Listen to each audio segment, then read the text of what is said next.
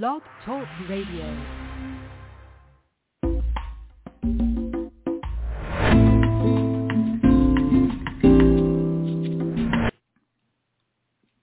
Hi, everybody. This is Silvio Texas on Wednesday, June the 14th, and welcome to our commentary.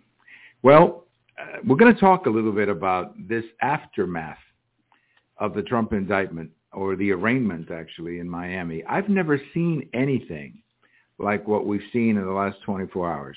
I guess that's why they call it historic. But the idea that, he flew down there, he went to the courthouse, and then after that they had that reception at the Cuban restaurant Versailles, which is, by the way, one of the great Cuban restaurants of all time. That restaurant used to be in Cuba, and it actually came to Miami. The owners came to Miami and set up in Miami, and now they have that restaurant right there, and it's a real tradition there in Miami. So if you ever go to Miami, I'm going to put a free plug here for the restaurant, but if you ever go to Miami, that's the place to go to eat Cuban food. Versailles. It's one of many, I should add, but that one is probably the most famous one of all of the restaurants in that great city. Of course, a city with a huge Cuban American now population. But he was down there. I mean, he was greeted quite well. There was a good crowd outside. Thankfully, it was all very peaceful, no problems. The city of Miami did a good job. But what's happened over the last 24 hours is something that it just defies any everything. I mean, first of all, he flew back to New Jersey and he gave that speech last night. I didn't catch it live, but I did see bits and pieces of it. I think I've seen the whole thing, but not when it was live. And, very dramatic, very fiery speech. Obviously, he feels very strongly about this. And I think he should. I think the indictment is honestly a travesty. I just don't think you do something like this. I don't think you write an indictment like this against the president of the other party so close to the election. I just think that there was no good. I mean, the judgment was horrible in having an indictment of this type so close to the election and so against the guy of the other party. It would have been a lot better, as we've mentioned before, if they had written a report of not just him, but also what they're finding with President Biden, if they had written a report and submitted it to Congress and then say, let's have a debate. You please clarify the law so that everybody knows what the law means. And if you read some of the reactions to the indictment, you get them from everywhere. You've got people saying the indictment is as good as it gets. And then you have other people saying that they overreached with the Espionage Act and that the President Records Act doesn't. I mean, all kinds of very smart people with a lot of different interpretations. So I think the Congress ought to sit down and revisit this law and at least give us a sense of what the Congress wants.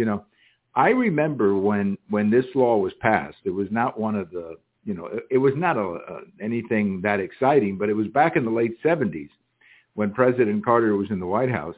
And I don't remember that much of a big deal about it. I mean, certainly it was not written to send somebody to jail over documents. I mean, that was never the intent. So I personally think there was a bit of overreach in this indictment. I think it was a very bad idea. And as I mentioned before, I think the solution is to go to the Congress. Problem. We've got a problem with President Biden. We've got a problem with President Trump. You guys need to rewrite this and let us know what you want. I think that would have been the best solution. But an indictment in this political atmosphere with so much division, I think was just a complete and total disaster. And I think you're seeing in the reaction. But what we have seen in the last 24 hours, the kind of stuff that, never seen before. I mean, it's just absolutely amazing. Now, what does this mean to the election? I'm not sure. I'll be very honest with you. I'm not sure what it means to the general election. Now, as far as the primary, at least over the next 3 or 4 months, it puts President Trump in the number one position, maybe too far ahead of the others. But one of the things I've learned about politics over the years is that things change. And what may look like today may not look like 3 months from now or 6 months from now. We're still a year and 2 months or 13 or 14 months away from the political convention. So we have a lot of time ahead of us, the primaries. We haven't even had debates. We haven't really had an opportunity to go through all of this and have a good understanding of what we have just seen. So I am not going to make a lot of predictions. I think at the moment you can say that Trump is ahead in the primaries and very likely will be the nominee. But how all of this impacts the general election, I don't know. It was a very close election, if you remember, in 2020. And, it was decided by 50 or 60,000 votes in 4 or 5 states. So if those people were to flip to Trump, I guess he would win.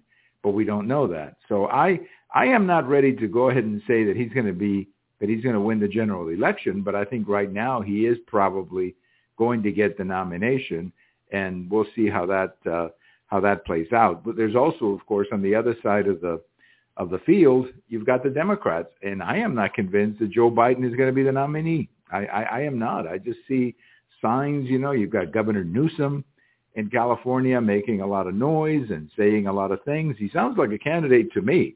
Sounds to me like he's getting ready to run, and he's just waiting for the opening. And the opening, of course, would be Joe Biden saying that he's not running for re-election, as happened with Lyndon Johnson back in 1968. So a lot of things are up in the air right now. But what isn't up in the air is that this indictment has created a backlash and has simply made things more passionate and has made the country more divided than ever before. And I think a lot of people like me look at this indictment and we go, wait a minute.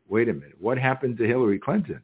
What happened to Sandy Berger, who was caught trying to get some documents out of the archives a few years ago? He was I guess he was a foreign policy advisor to President Clinton. So what happens, I don't know, but we have never seen stuff like this before, where a candidate can just, get this kind of attention at one time like President Trump can get. I mean, he has basically monopolized the media right now. It's all about Trump right now.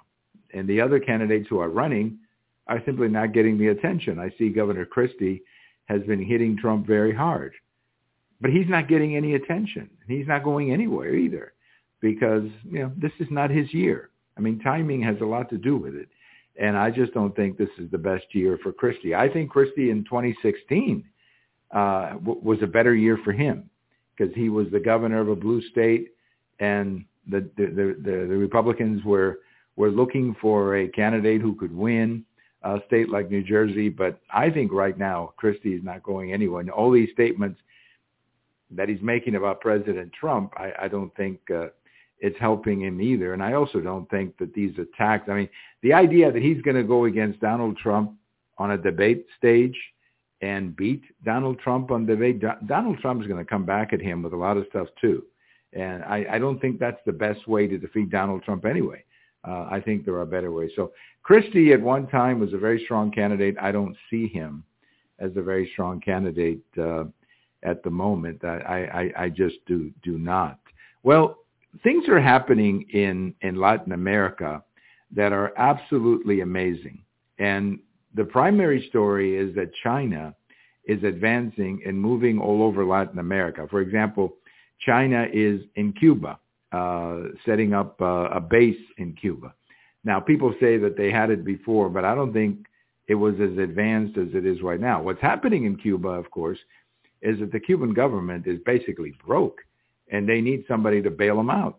And China is more than willing to do that in exchange for the proximity to the United States. So yes, there's no question about it. No question about it that Cuba needs money, and the Chinese are more than willing to provide it. But it isn't just China going to Cuba. The Iranians are going to Cuba, and they just went to Venezuela. So you have, what it looks like a lot of people stepping on what had traditionally been U.S., not territory, but the U.S. area of influence, which was the Western Hemisphere. You've got China, you've got Iran, and I just think that this is new territory, and I believe that this is happening because there's a perception that the U.S. is in decline, because of the Biden administration. And I think that that's what the problem is, and that is why more and more and more of these things are happening, where China, Latin America, looking for relationships, business relationships, economic relationships. They're really looking for natural resources. That's what they're in Latin America for. I have a story over at the American Thinker today about what appears to be a backlash against all this transgender and boys playing with girls and all that. I think that this stuff is really starting to backfire on the people proposing this. And you're seeing a lot more Americans saying, come on, that's not really civil rights to have a man who thinks he's a woman competing with a young woman on the gym team or swimming team or whatever it is.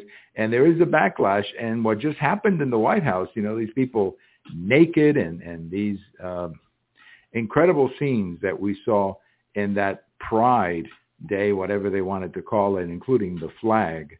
I just think a lot of people are getting turned off by that. And they're saying, enough is enough.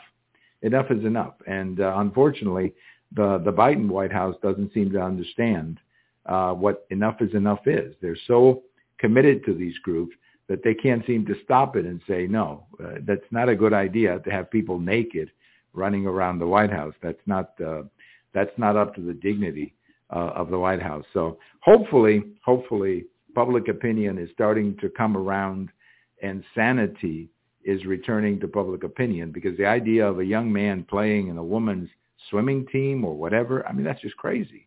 That is just crazy. That has nothing to do with civil rights. That is just crazy.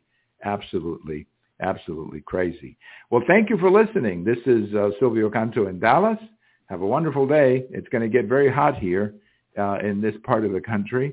So I guess summer is almost here. Not officially here, but as far as the temperatures, summer is here. Thank you. Thank you so much, and have a wonderful day, everybody.